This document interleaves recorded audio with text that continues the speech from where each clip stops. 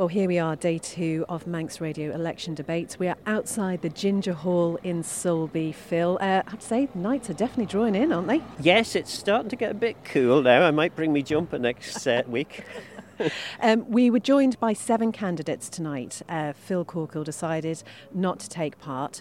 So we had Sos Basugu, Tim Baker, Alf Cannon, Tim Johnston, Duncan Livingston, Paul Wetherall and Madeleine Westall. We always know an hour with that many candidates is going to be tricky. You're trying to cover every subject. How do you think it went? Well, I think the candidates respected the fact that there wasn't that much time, which in itself was quite a useful thing. So we had lots of short answers. It's fair to say that, because I was taking notes throughout, Alf Cannon filled the space that I had allotted for him, whereas I don't think any of the other candidates did.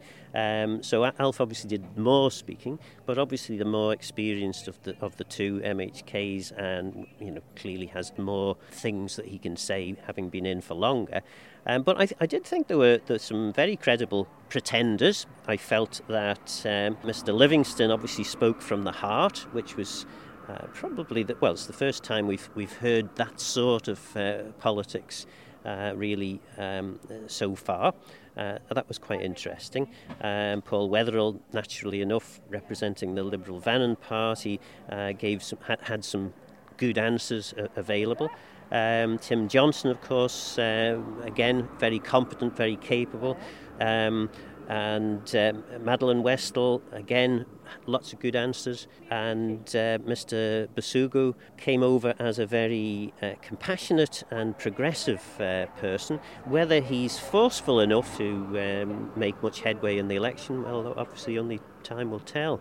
And it was a pretty packed venue for us this evening, and we talked about the fact that it really does seem that the people of Ayr and Michael truly care about their constituency. I mean, it covers such a wide span. There is so much to take in, really, and how do you nail down what is really important to the constituents of this area? And there were some great points there, actually, from Tim Johnston and Duncan Livingston in particular, making points about the need to represent the local people, that the North perhaps wasn't being as well catered for as perhaps it might be, but bearing in mind it's only got 2 MHKs for this area, 2 in Ramsey, so only 4 out of the 24 represent northern areas.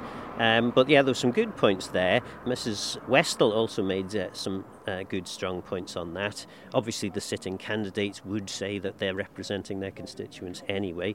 But yeah, there was some excellent points. I think the issues are obviously different than we'll be hearing when we get to Douglas.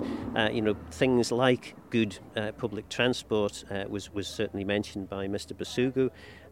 It was things like the rural economy mentioned by Tim Johnston, really important points for this area, and perhaps not getting the level of support that people in this area might hope for.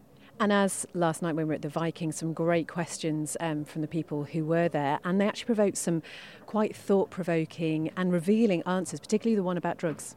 Yes, certainly. That was quite interesting. Some of the candidates clearly expressing a view that actually we've lost the war on drugs, which was quite a bold statement to make, and supporting legalisation of cannabis.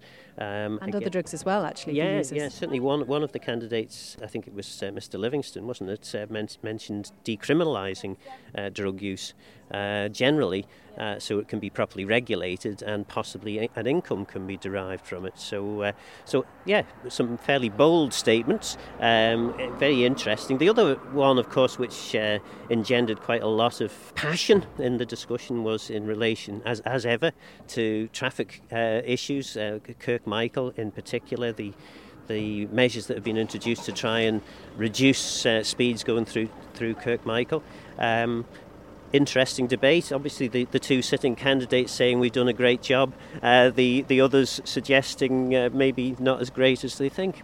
You're going to get used to this question as we go along, Phil, but in your own mind, have you made up what the outcome might be here? I'm pretty confident of the outcome. Certainly one of the sitting MHKs gave a very, very credible performance tonight. The other did a pretty good job, but there are 3 or 4 good candidates nipping at his heels.